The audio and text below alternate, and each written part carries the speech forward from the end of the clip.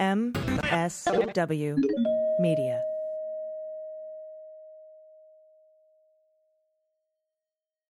Thanks to Thrive Cosmetics for supporting the Daily Beans. Get luxury, high-performance cosmetics that highlight your best features. For every purchase, Thrive Cosmetics donates to help women thrive. Go to thrivecosmetics.com/dailybeans for 15% off your first order. News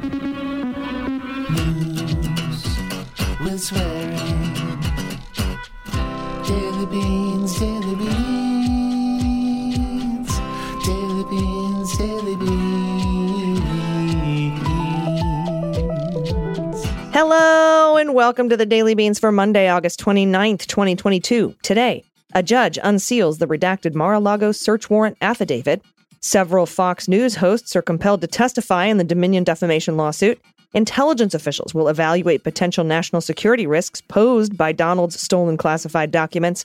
And a Trump appointee signals she's willing to approve Donald's request for a special master. I'm your host, Allison Gill. Hello, everyone. Happy Monday. It's just another manic Monday.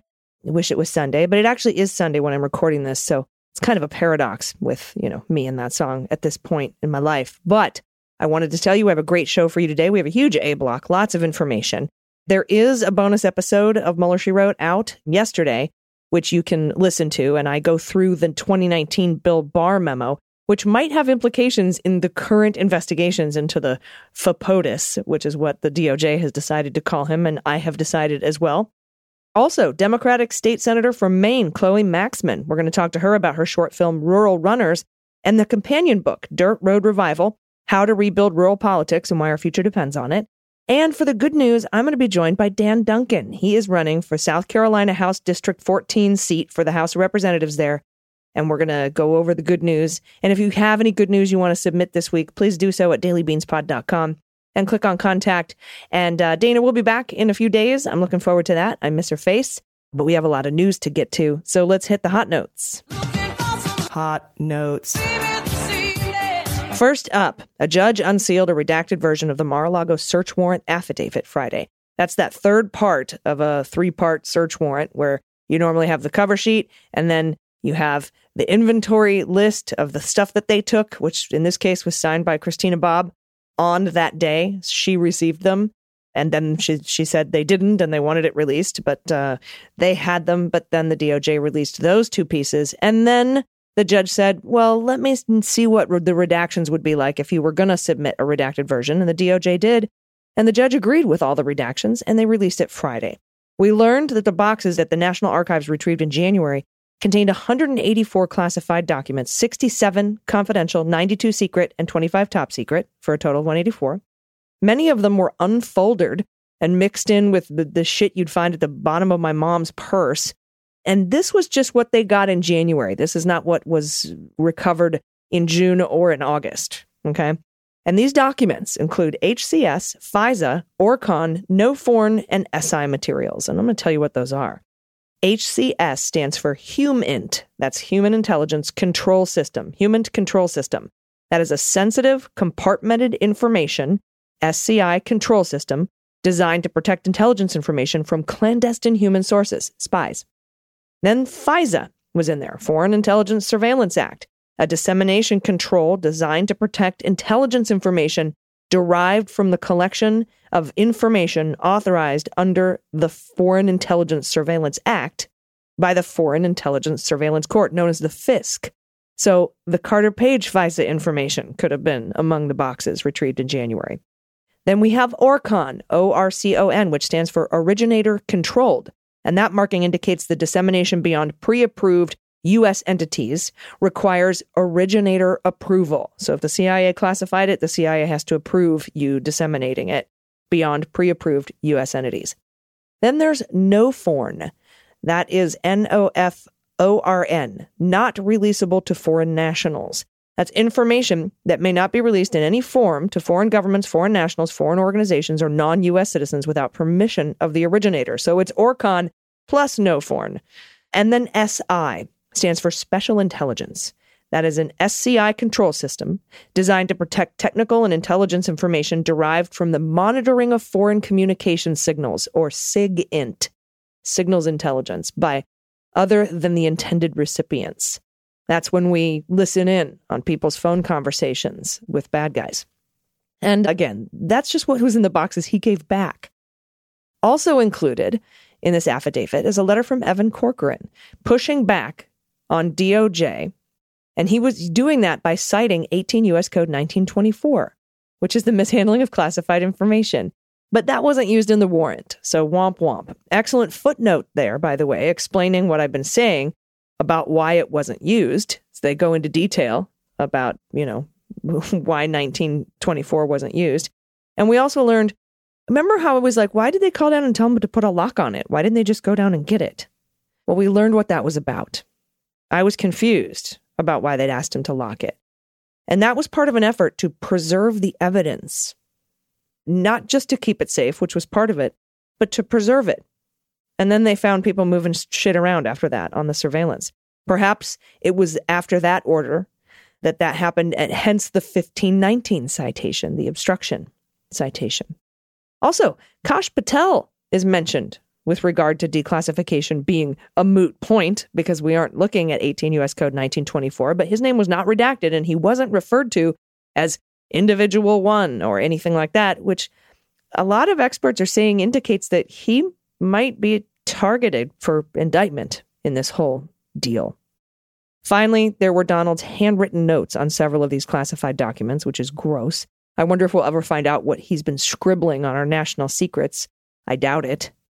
But let's talk about HCS. That's the human sources, or HUMINT. And the Times reports that these sources risk imprisonment or death stealing the secrets of their own governments.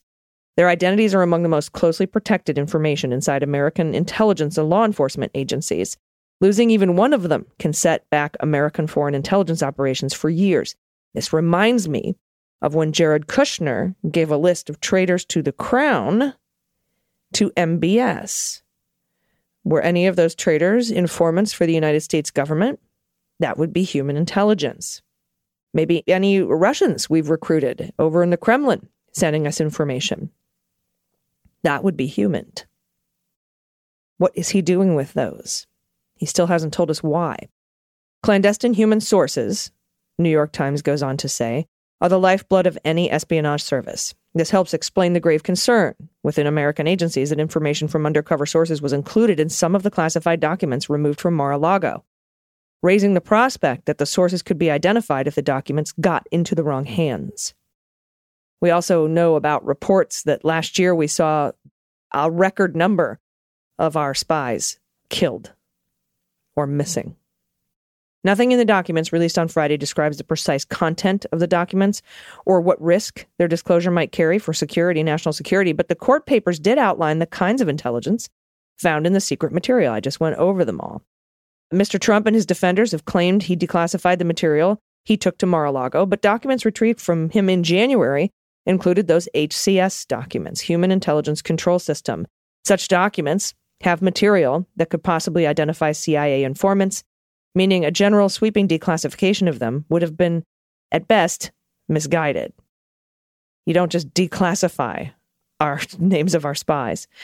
Quote, HCS information is tightly controlled because disclosure could jeopardize the life of a human source. That's John B. Bellinger III, a former legal advisor to the National Security Council under G.W. Bush. It would be reckless to declassify any HCS document without checking with the agency that collected the information to ensure that there would be no damage if the information were disclosed. And that reminds me of the Orcon classification. It has to be declassified, or you have to have permission to share it from the originator. And if it's the CIA, they're the originator. And if Haspel quit and resigned, who was giving the permission or not? I also remember Michael Ellis being put in charge over the general counsel at NSA. Of course, that didn't go very far. So what was that about? Goes on to say CIA espionage operations inside numerous hostile countries have been compromised in recent years when the governments of those countries have arrested, jailed, and killed the agency's sources. That's what I was talking about a minute ago. And they bring it up, the top secret memo sent to every CIA station around the world last year warned about the troubling numbers of informants being captured or killed. Now, during the early part of the last decade, the Chinese government dismantled the CIA's network of sources within China, crippling the agency's spy operations in the country for years. Source networks in Iran and Pakistan have also been compromised, prompting the agency to ask its case officers and analysts to redouble the efforts to protect the identities of spies and informants. Every single source, if well placed, can be of amazing importance to the spy agency. When one informant, critical to the intelligence assessment that President Vladimir Putin of Russia favored the election of Trump, had to be extracted and resettled in Virginia, the CIA was, for a time, left somewhat in the dark about senior levels of Kremlin decision-making. Remember that? An intelligence document marked HCS will contain details about the source of the information. Often such descriptions are very general, noting if a clandestine source has direct or secondary knowledge of the intelligence, but sometimes there are more direct descriptions to help policymakers properly assess the information, details, and such that could allow people reading the document to identify the source. That's a prime reason the spy agency seeks to tightly control HCS docs. And from Michael Stern at Just Security. He writes, the National Archives and Records Administration, NARA, and the former guy, POTUS, are locked in a long-running dispute over records taken from the White House in January of 2021.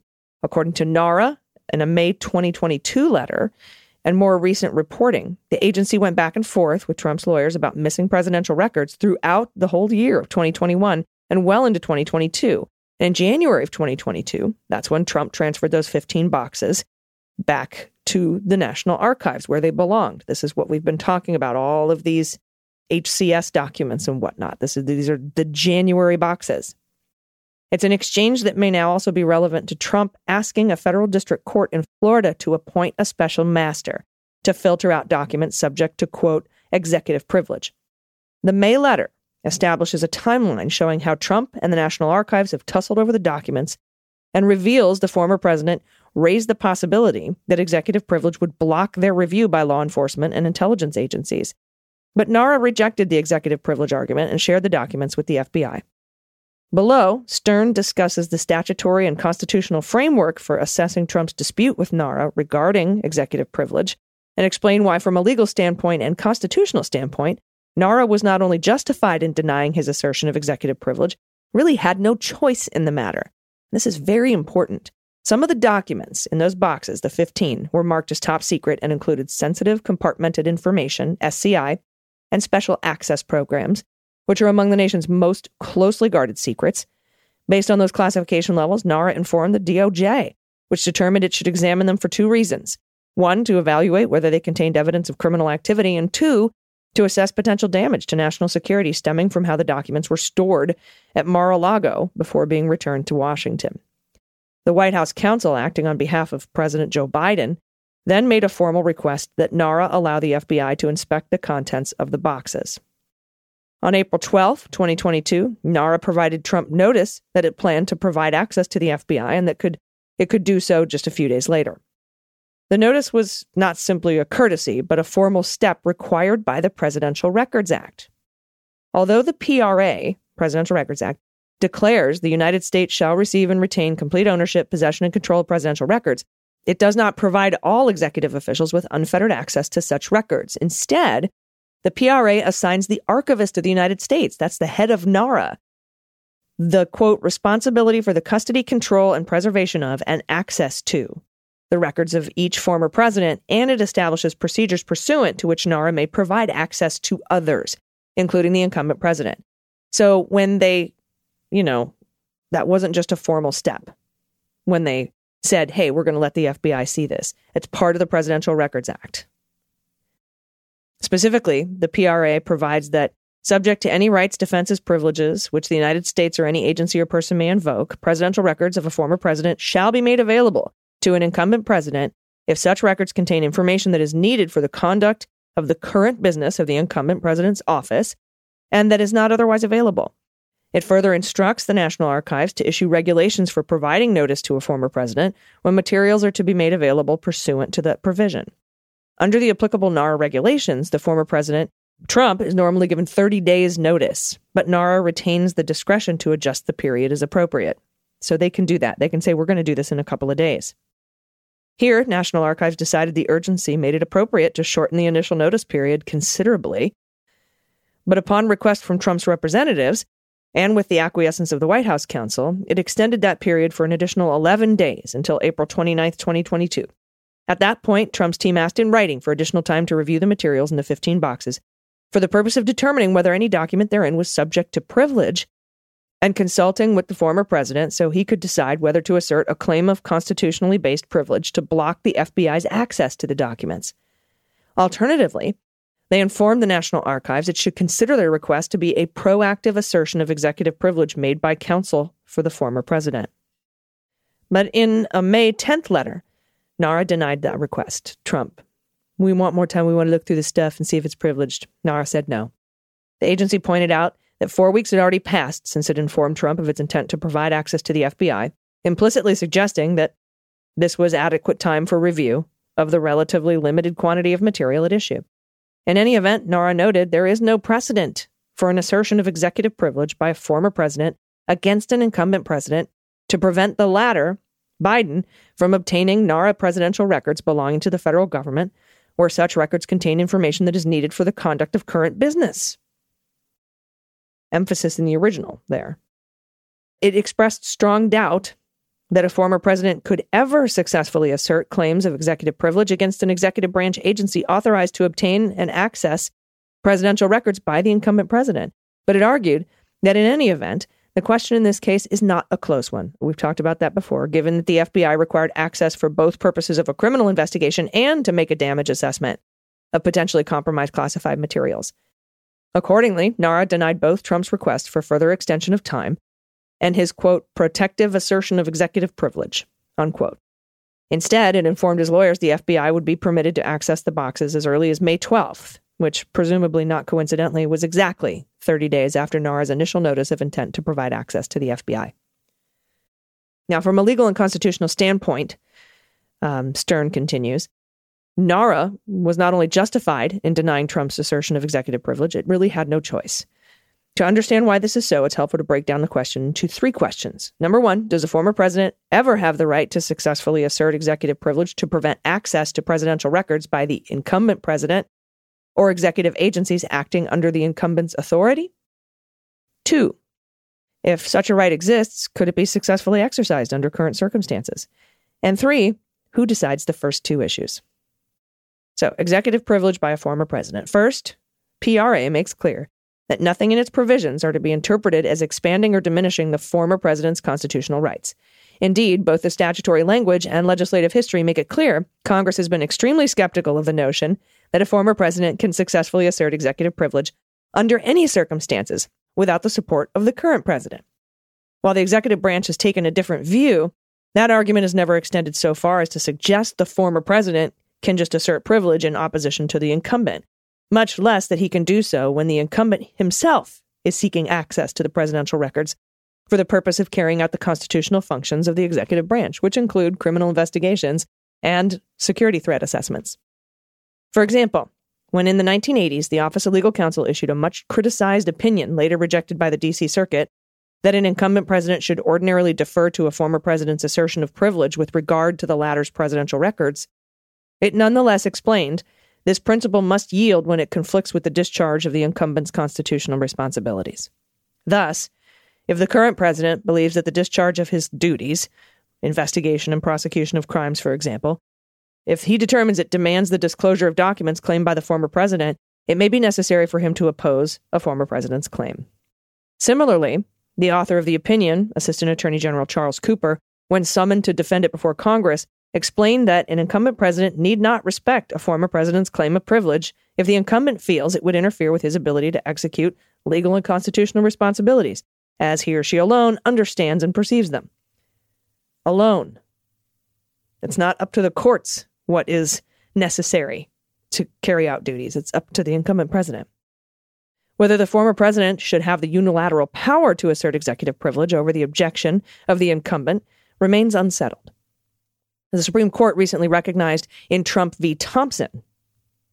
As I have pointed out, Stern says, this notion is in considerable tension with the Office of Legal Counsel's general approach to executive privilege. At least one member of SCOTUS, that's Kavanaugh, believes that a former president must be able to successfully invoke the presidential communications privilege for communications that occurred during his presidency, even if the current president does not support the claim. In Thompson, however, Kavanaugh was writing in the context of a congressional request from the January 6th committee, so separation of powers issues.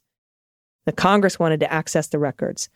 It is by no means clear that he would maintain the same view where the incumbent president himself was seeking access to the records for purposes of carrying out his functions.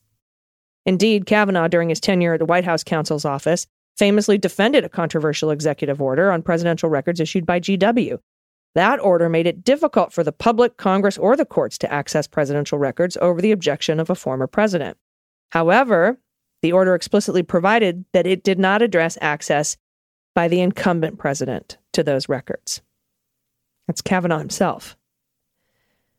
Now, in short, the notion that a former president can block his successor from accessing presidential records that the current president needs to carry out his job would be the most extreme manifestation of a doubtful legal theory, and one that has no support in any legal authority to date. Next up, applying executive privilege to the Mar-a-Lago documents.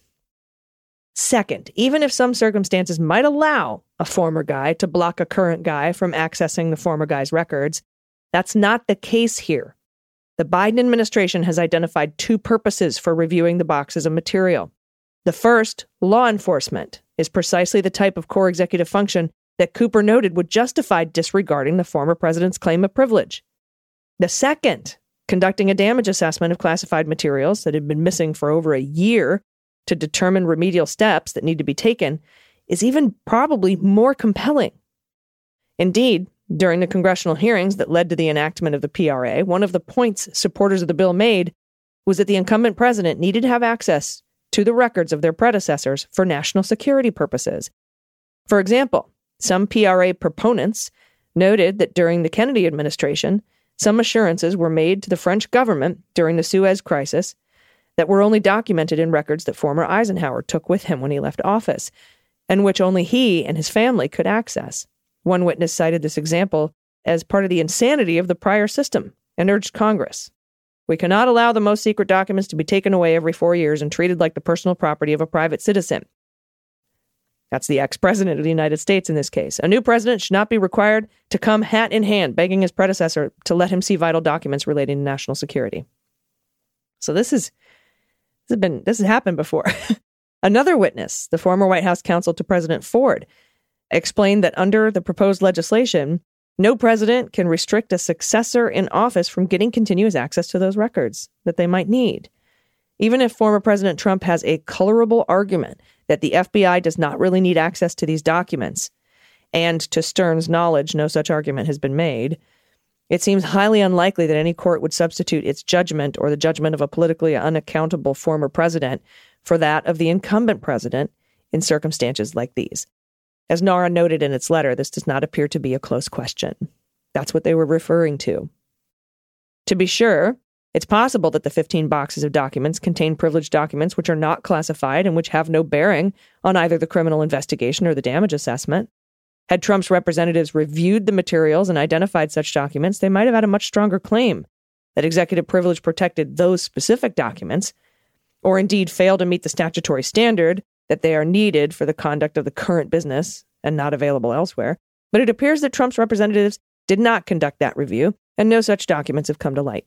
Thus, it's impossible to assess whether privilege protects any part of the 15 boxes. Finally, a court must decide a former president's privilege claim. Long-standing executive branch doctrine makes it clear that the archivist, as a subordinate executive branch official, has no authority to countermand the sitting president's decision on whether to honor a former president's executive privilege claim. Indeed, NARA regulations provide it cannot honor the former guy's invocation of privilege unless the incumbent president affirmatively decides to support it. That's the default.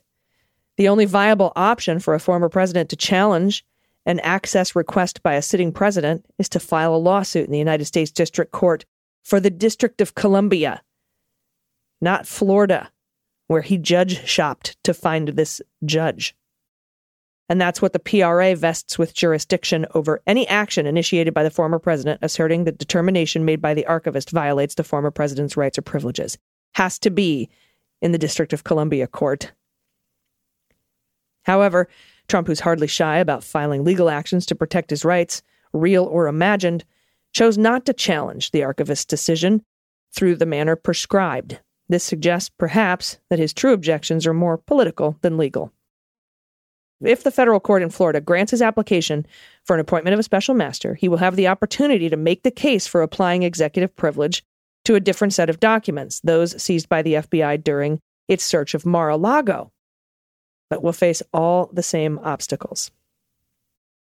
So that's all very, very important information. We are waiting for the Department of Justice to file its response to what the judge said. The judge is indicating that she'll probably allow, but she hasn't decided, but she said she'll probably allow a special master, appointing a special master. But she didn't answer the jurisdictional question. I don't think she has it. I'm interested to see what the DOJ is about to file, because Donald and his legal team tend to shoot themselves in the feet quite a bit.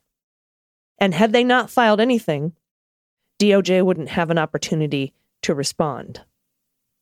And giving them an opportunity to respond gives them a chance to, quote unquote, speak.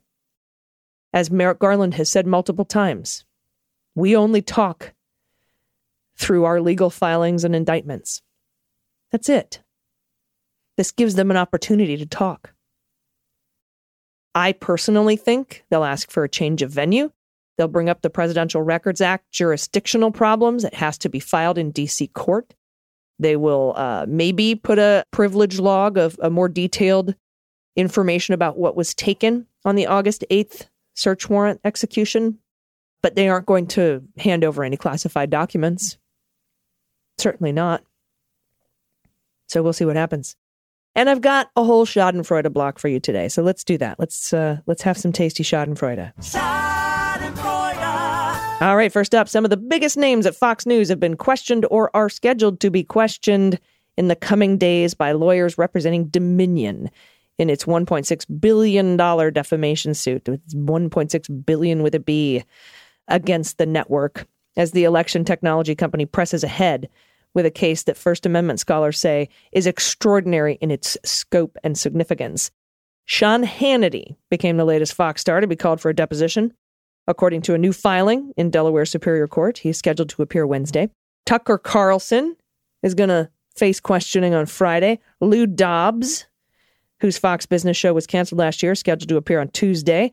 Others who've been deposed recently include Judge Box of Wine, Jeanine Pirro, Steve Doocy, that's the douchebag. Steve Doocy, he's the guy in the press room that keeps poking at Jen Psaki when they were there. That was him, that tall blonde guy. And now the new press secretary too, Karine Jean-Pierre, and a number of high-level Fox producers also have been deposed or will be deposed. People with knowledge of the case who speak only anonymously said they expected the chief executive of Fox News Media, Suzanne Scott, could be one of the next deposed, along with the president of Fox News, Jay Wallace. Rupert and Lachlan Murdoch, whose family owns Fox, could follow in the coming weeks. Fun. That's fun for me. And this is so good. The U.S. Patent and Trademark Office refused Trump's application to trademark Truth Social, the name of a social media company. A trademark lawyer in Washington surfaced the filing on Thursday. Truth Social and the SPAC, looking to take its parent company public, have faced enormous legal and technical challenges ever since the app was announced last October. By the way, the reason that they denied their patent application is because there's other social media sites called Truth Social. Here's some other stuff. Last week, Digital World Acquisition Group, that's DWAC, the blank check company that plans to merge with the parent company, looked to delay its earnings report. The week before it asked shareholders to approve an extension of its merger agreement by a year, it did that. True Social app missed its launch deadline, putting thousands of users on a wait list for weeks. That SPAC is under investigation by the SEC, Securities and Exchange Commission, for possibly negotiating their deal prior to DWAC going public, which is illegal. They're also under federal criminal investigation in the Southern District of New York. An investor sued the SPAC CEO last year, claiming fraud. And there's been confusion regarding whether or not certain members of the board are even still on the board. So that's just fun for me. All right, up next, I'm going to talk with Chloe Maxmin. You don't want to miss that. about her Rural Runners movie. And then after that, I'll be joined by Dan Duncan for the good news. Stick around. We'll be right back. After these messages, we'll be right back. Hello, it's AG, and I want to talk about Thrive Cosmetics, C-A-U-S-E Cosmetics. They are amazing. They sell high-performance beauty and skincare products made with clean, skin-loving ingredients, no parabens, no sulfates, no phthalates. They're also 100% certified vegan and 100% certified cruelty-free, and that's so important to me. And the product is amazing. Okay, the Liquid Lash Extension Mascara is my favorite thing ever. It's got more than 20,000 five-star reviews. It's ultra lengthening. It opens up your eyes and it lasts all day without clumping, smudging, or flaking. And it just comes off with some warm water. It doesn't run like a lot of mascaras do. It just kind of slides right off your lash. The tubing formula. It's amazing. Another favorite is their Liquid Balm Lip Treatment. That's a lip serum that nourishes and restores dull, dehydrated lips. It gives your lips a smooth, full, glossy look. It replenishes moisture with a protective veil of skin-nourishing vitamins and juicy, juicy hydration. I use it every day. And one of the best things about Thrive Cosmetics is their bigger than beauty giving mission. For every product purchased, Thrive Cosmetics donates to help communities thrive.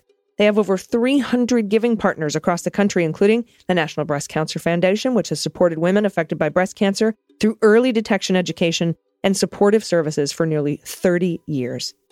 And now is a great time to try Thrive Cosmetics for yourself, because right now you can get 15% off your first order. This Liquid Lash Mascara, you must try it. 15% off your first order when you visit thrivecosmetics.com/dailybeans. That's Thrive Cosmetics, CAUSEMETICS.com/dailybeans for 15% off your first order. Hey, everybody. Welcome back. I'm honored today to be speaking to a current Democratic state senator from Maine with a new film out about her story, her inspiring story. The film is called Rural Runners, and there's a companion book called Dirt Road Revival, How to Rebuild Rural Politics and Why Our Future Depends on It. Please welcome Chloe Maxmin. Chloe, hi. Hi. Hi, I'm so excited to talk to you, and I'm so excited about this film being chosen, an official selection for the Mountain Film Festival 2022. Can you tell me a little bit about why you wanted to put together this book and film to tell this inspiring story? Yeah, thank you. Thank you so much for having me on. So for the past 4 years, I've served in the Maine legislature, and we've run in rural conservative districts here in Maine, and my campaign manager has been an amazing young man, Kenyon Woodward. We decided to run to really dig into our rural communities and understand why people are being pulled so hard to the right. And what we found is that there's actually a lot of common ground. And if we can take the time to focus on our values, we can find that. And it really changed our lives and how we think of ourselves as organizers and progressives in this world. So we've been documenting it along the way and trying to extract lessons for rural organizing, and we put them into the book. And then there's a short film about it as well. Yeah, and we're really talking about best practices here, because there are so many folks in rural red areas, progressives running for office, and you waged back-to-back successful campaigns in 2018 and 2020. I mean, you won your House district that had a 16-point Republican advantage. That's huge, a huge margin to overcome. And then you unseated the highest-ranking Republican in Maine. Talk a little bit about why these rural elections are so important, one, and why state legislature elections are so important, especially as we're about to face a Supreme Court case called Moore v. Harper, which could throw the decision on what electors to choose to our state legislatures. Yes. So I think there's been a couple really stark trends over the past decade or so. In 2009, there was no partisan lean amongst rural voters. And in 2019, rural folks were voting Republican by 16 points. In that same time period, the Democrats lost almost 1,000 state legislative seats.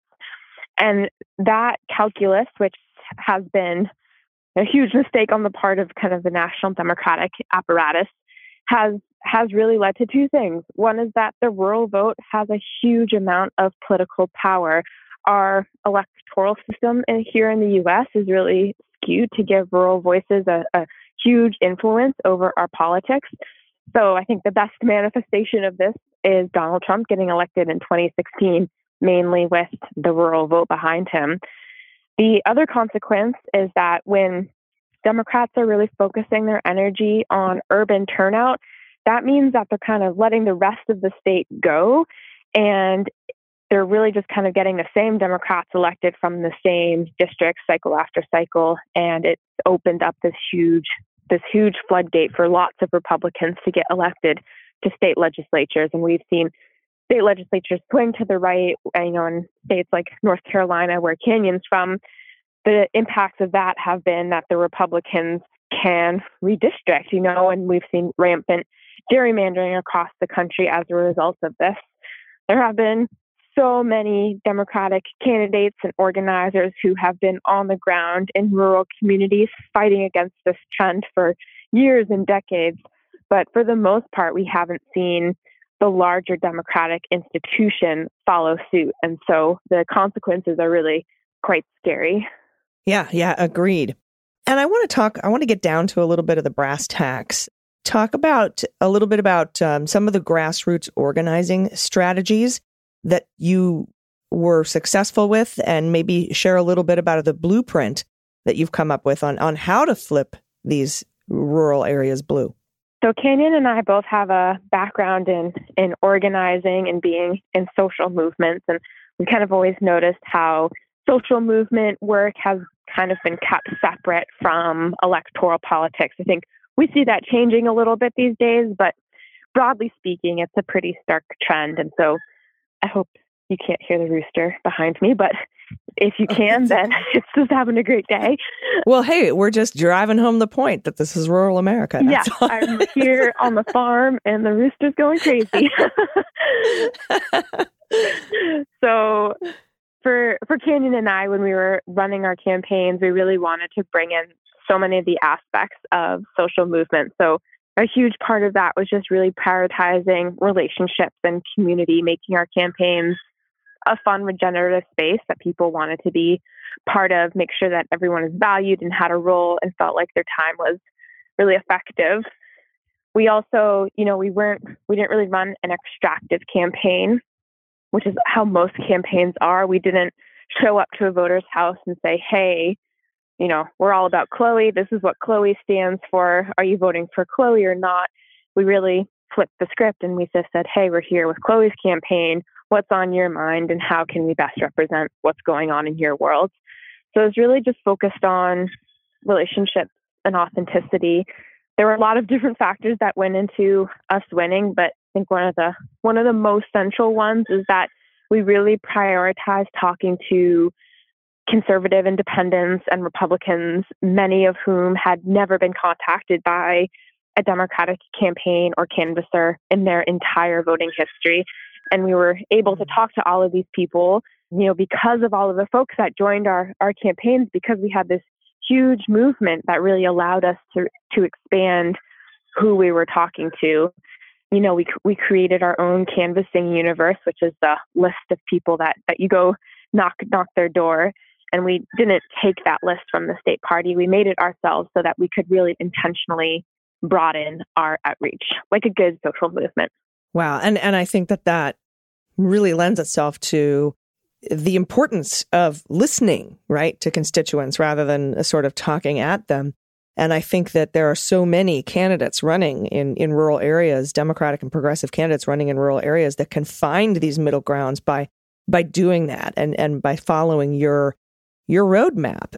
One other thing I wanted to ask you about, specifically with best practices advice for other candidates running, because we always encourage people to run for office, is avoiding burnout and self-care. Can you talk a little bit about how you address that in this film and the companion book as well?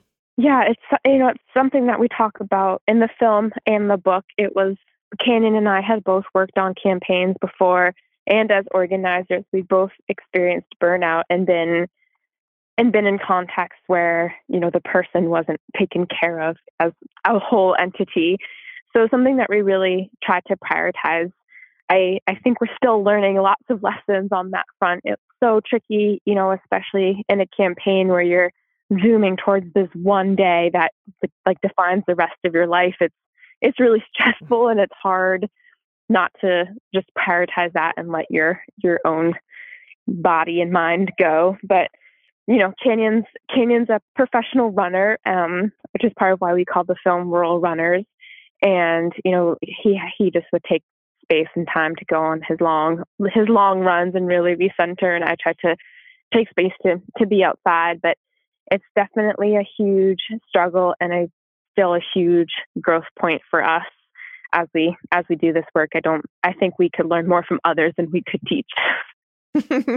And that, that we need a giant, some app that connects us with others so that we can discuss our best practices for self-care, because and the same goes for voters. A lot of voters are very exhausted and tired of every single election being the most important election of our lives, which they are. And I think that the community of listeners on our show here has really been instrumental in, picking up the baton and carrying it while others rest for a while. And so I think that that's such an important lesson, and I'm so glad to have seen it in both this film and the book. Now, you have some upcoming screening dates for this film, Rural Runners, which again is an official selection for the Mountain Film Festival of 2022. Can you talk a little bit about where those are and how people can watch this movie? Yeah, so that's a great question. I don't have all of that information in front of me. I'm sitting outside right now, but folks can see a trailer for the film and request a screening and see what's going on through our Kinema page. We also have the sizzle for the film and the link to the Kinema page on our website, which is dirtroadrevival.com. Mm-hmm. Yep. And you can also find out information at mountainfilm.org/media/rural-runners. Absolutely incredible short film. Lots of screenings coming up, and the companion book. So if you're thinking about running, if you're running, or if you just need some personal life lessons about self-care and how to engage and listen with perhaps family members who you might politically disagree with, I found this to be very, very informational in that particular area as well. So many of our listeners always write in and ask, how do I talk to my Republican family members? There's a lot in this book and this film about how to engage, right? Yeah, that was such a huge part of our campaigns, was how do you have conversations with folks who you really disagree with? How can you find that space in yourself and in your relationship with that person to focus on values, agree to disagree, and just understand where the other person is coming from. It doesn't always work, of course. Sometimes there's too much vitriol or anger, or xenophobia or racism to engage with it. But what we found in our rural towns is that there is more space than we think to make some progress. Yeah. And to be fair, I've been to Maine and I've been to rural Maine. There's nothing nicer than a Mainer. I absolutely love Maine as a state. And I think that also is the case for wherever you live. People are just genuinely nice and, want to talk, and we all can find common ground on some of these issues. So thank you so much for your time today. Again, the film is called Rural Runners, and the book is called Dirt Road Revival: How to Rebuild Rural Politics and Why Our Future Depends on It. So very true. Thanks for your time today, Chloe Maxmin. Thank you so much for having me. Everybody stick around. We'll be right back with the good news. Hey everyone, it's AG from Mueller, She Wrote and the Daily Beans. It's Mariah from How We Win. It's Stephanie Miller from The Stephanie Miller Show. Steve Pearson from the How We Win podcast. Hi, it's Brett Meiselas from the Midas Touch podcast, and we are joining forces to support the How We Win Fund. The midterms are coming, and the best way that we can fight back against the Republicans is to support Democrats in key battleground races. Our democracy is under attack, but we don't agonize. We organize. Together we can protect and expand our Democratic majority this November. Join the MSW Media family of podcasts and support the races that need us most by donating to Swing Left's National Impact Fund. It takes the guesswork out of where you'll have the most impact, and 100% of the donations go directly to our most important races. So go to swingleft.org/fundraise/howwewin. Donate what you can, share this with your friends and family. And let's show the GOP that the grassroots persistence is here to stay. This is How We Win.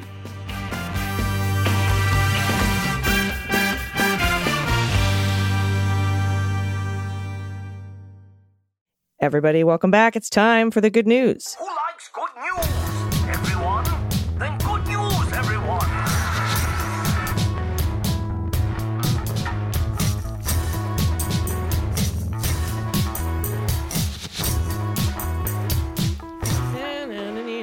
Good news, good news. And we have a very special edition of Flip It Blue Good News today, as I am being assisted by the Democratic candidate for the South Carolina House of Representatives running in the 14th District.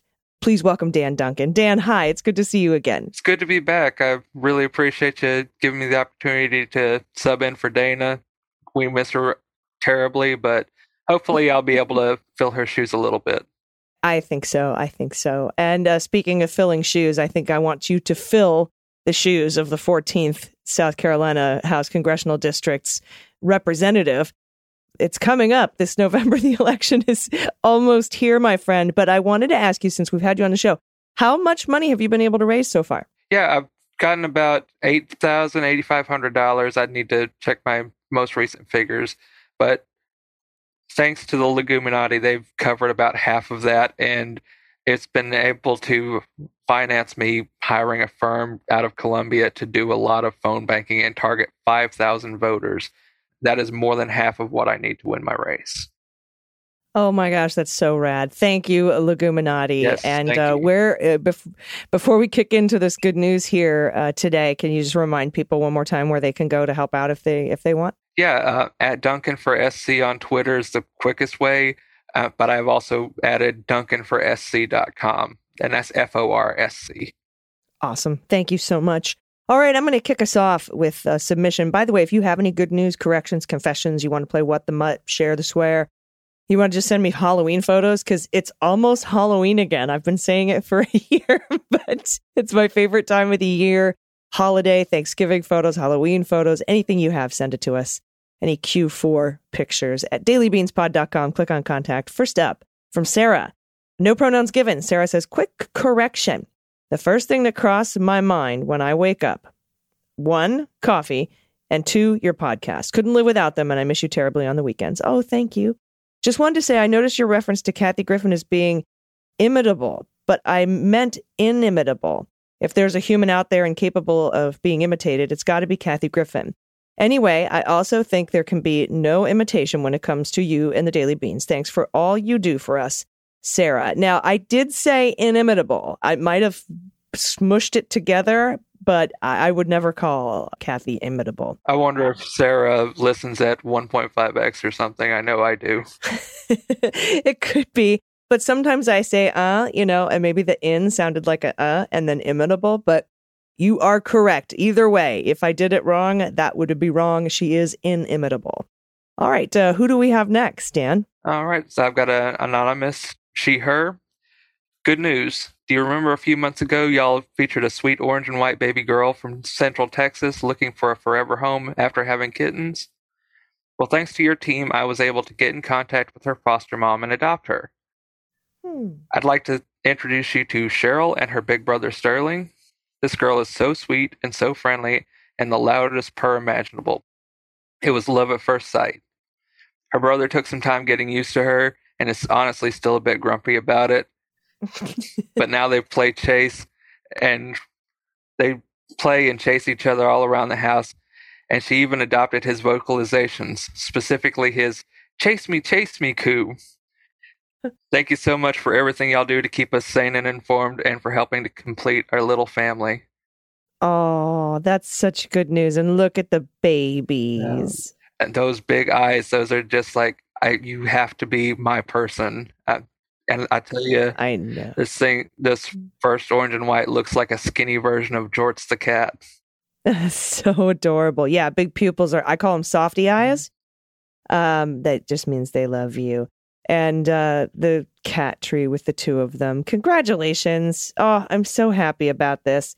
I'm going to grab the next two because they're both relatively short. So first up from Tim, he and him. Greetings from Talmadge, ladies of the musical fruit. Talmadge is my hometown, by the way. I was born in Akron Regional, and I lived near Talmadge Circle in Willow Springs Estates. I went to Monroe Elementary. Okay, greetings from Talmadge. I did a thing on the 16th and drove up to Berea and adopted this little lady. Her name is Missy, and she's a very good dog. We haven't done DNA testing, so we don't know what she's made of for What the Mutt, but she sure is cute, though. Oh my gosh, she's adorable. She's like this little white dog with an orange hat and an orange cape. And she's got a little black bandit mask and like a little dark markings around her muzzle. And she is adorable. Oh. That second photo looks like she's been hitting that hand sanitizer in the back, though. She's a little stoned out. So cute. And next up from Celia, hello to the Leguminati leadership. While on a paddling expedition in very northern British Columbia, I met a simpatico paddler. We discovered that we're both regular listeners of the Daily Beans. Shout out to Lex, another reason to like you. Attached are 2 pics of our last early morning paddle. Beautiful, isn't it? I'd never seen a rainbow in the mist before, and the stillness and peace of the place is a mental health moment I'll return to often. Thanks again for distilling the news for us and keeping steely eyes on the prize. I hope that democracy is returning to robust health after its near brush with fascism. As pod pet tax, I attach my 2 most recent pound cats. Lily has a congenital eye condition for which she'll be seeing a feline ophthalmologist, seriously. And Cien, C-I-E-N, is, well, you'll find her. Both are darlings, and I hadn't intended to adopt, but the universe had other ideas, and I'm the winner. Oh my God, look at that paddling. Yeah, I cannot get on a canoe or go out onto a lake or anything like that. I'm just too scared of open water like that. Oh, it's so, so beautiful. I remember when we did the Maine Comedy Festival up in Bethel, Maine. There's so many lakes up there. We went out paddling a little bit. Look at that rainbow. It's so beautiful. And then let's see the kitties. Hello. Oh, yep. I see the other one behind the TV. Got his cat warmer there. Instead of a laptop, he's got a TV to keep him warm. Yep. And congrats on being the winner in the universe lottery with these 2. Definitely. All right. From Justin, he, him. Hello, fellow Beans listeners. Recently, my favorite subject was brought up in the good news, so I thought I'd contribute. I have been married 16 years to the love of my life, and I just wanted to share some things I do for her. Every August, I choose one thing I love about her, and I post it on Facebook once a day. It's not as easy as it sounds, especially if you're really forgetful and might miss a day here or there. They range from really funny to really sweet. But it's really fun and a great challenge. I recommend it to any fellow listeners. I've attached a picture of us this summer on vacation and a picture of our German Chow Owen for pet tax. German Chow.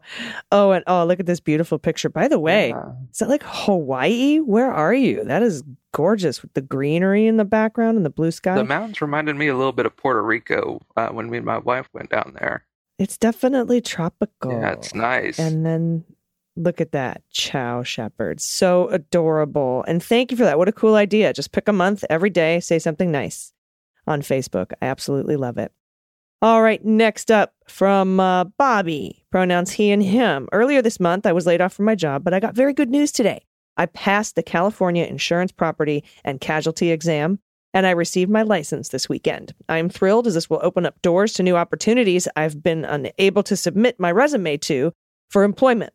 I've included our dog Zoe sitting on my boyfriend's lap. And I can also share that my boyfriend is amazingly supportive as I start this new adventure into furthering my career. Congratulations. And that is a handsome fellow and a handsome dog. And I love the art behind him. I cannot get past that. Yeah, the dog is great. So awesome. The boyfriend is great. But that artwork with the protesting police, amazing bitch. Revolution. Yeah. Yep. So cool. Thank you for that. They must be up in Portland or something. That's really, really amazing. Congrats. All right. So next up from Lola Gale, no pronouns given. Oh, I know what's coming. She's got another tabby. Yeah. She's going to tell us about it. I've been following along on the socials. Yeah. So this shit happened. I was sitting in the dark at 4 a.m. on Sunday morning listening to the latest Mueller, She Wrote emergency pod that Allison posted over the weekend. I had it up loud because I've been working around the house. All of a sudden, I hear noises on my front porch, and I thought, oh, great, the hoodlum raccoons or possums were at it again. Nope. I opened the front door, and there was this tabby elven creature hanging from the screen of my front door. Imagine Dobby from Harry Potter, but hanging in midair like some Cirque du Soleil acrobat. All I can think is this stray kitten heard Allison's voice and was like, well, that's for me. Needless to say, we have a new foster named Bean. I'm in Central Texas near Fort Hood in case anyone wants a very loving little baby who loves the beans as much as we do. Not sure if it's male or female, but they're the sweetest kitty ever. I'm guessing at 8 weeks old. Bitey, stabby, sweary, wiggly, opinionated, sweet AF, loves catnip and kitten chow. Demands to be let back outside, so independent at times. Plays well alone. Team Tabby is not super happy, but I think they're dealing with it as best they can. At any rate, look at me, I got another Tabby. Why do they find me? They're there for the beans, the Tabby beans. Look at this baby. It's such a slunk. And this looks like a man-cat face to me, by the way, so I'm going to guess that this is a boy because that looks like a man-cat face. I could be wrong. But what a sweet honey. And if I lived close by, I would come and get this cat in a second. So if you want to just put him on a plane, that works too. But oh my God, this kitten is so cute. You have to let us know, Lola, whether this is a male or female. I'm going to guess male, but I am biased toward boy kitties. So I kind of want to see man cat faces everywhere I look, but anyhow, you let me know. And everybody, thank you for sending in your good news. If you want to send in good news, please send it to dailybeanspod.com. Just click on contact. Dana will be back in a few days. I am so excited. I hope everybody's following her social media and looking at all the pictures of her in Iceland. She's doing incredible work. And I'm just so in awe of her. And I'm so excited for her to come back and be back with us on the beans. And I believe Daniel Duncan, again, Democratic candidate for South Carolina House of Representatives in the 14th District. You have some personal good news, I hear. Yeah, first I want to take a quick second, shout out Magpie, Thomas, and Laura. Laura is one of my dedicated donors and volunteers, and I know she listens, so I wanted to give her a specific shout out. Personal good news is that I found out that one of my volunteers, who's the daughter of a former Waffle House waitress, is going to ask me and my wife to be godparents to her son that's born. And my wife and I were never able to have kids, so this is super important to us. We want to make sure that this kid has the best life that we can help provide. Oh, that's amazing. That's amazing. And I hope you talk to some of the constituents about that leading up to the election, because that's what this campaign is about, is providing an incredible future for kids. And I know that is so important to you. And now it's personally important to you, especially since you haven't been able to have your own. So congratulations on that. What an incredible thing. Thank you. And one last thing for folks that are listening who might be around Lawrence County who are listening today, at 5:30 on the square at Palmetto Brothers, I'm going to have a meet and greet. The executive director of the state party is coming down to interview me for his show, and I'll buy the first 40 people a beer. I'd love to meet any other listeners like Thomas and Laura and Magpie. First 40 people, free beer, 5:30 p.m. today. Where is it? Palmetto Brothers on the square in Lawrence. I'm assuming people who live there know what that means. Yeah. Okay. Excellent. And thank you so much. And continued luck with your candidacy. And we will talk to you again, I hope, before the midterms. And thank you for reading the good news with me today. Everybody, I'll be back tomorrow on the beans. Until then, please take care of yourselves, take care of each other, take care of the planet, take care of your mental health, and vote blue over Q. And vote for Dan Duncan, right? Absolutely. Thank you, Allison. I appreciate y'all having me back. Absolutely. I've been HE. And I've been DD. And them's the beans. The Daily Beans is written and executive produced by Allison Gill, with additional research and reporting by Dana Goldberg and Amy Carrero. Sound design and editing is by Desiree McFarlane, with art and web design by Joelle Reeder with Moxie Design Studios. Music for The Daily Beans is written and performed by They Might Be Giants, and the show is a proud member of the MSW Media Network, a collection of creator-owned podcasts dedicated to news, politics, and justice. For more information, please visit mswmedia.com. MSW Media.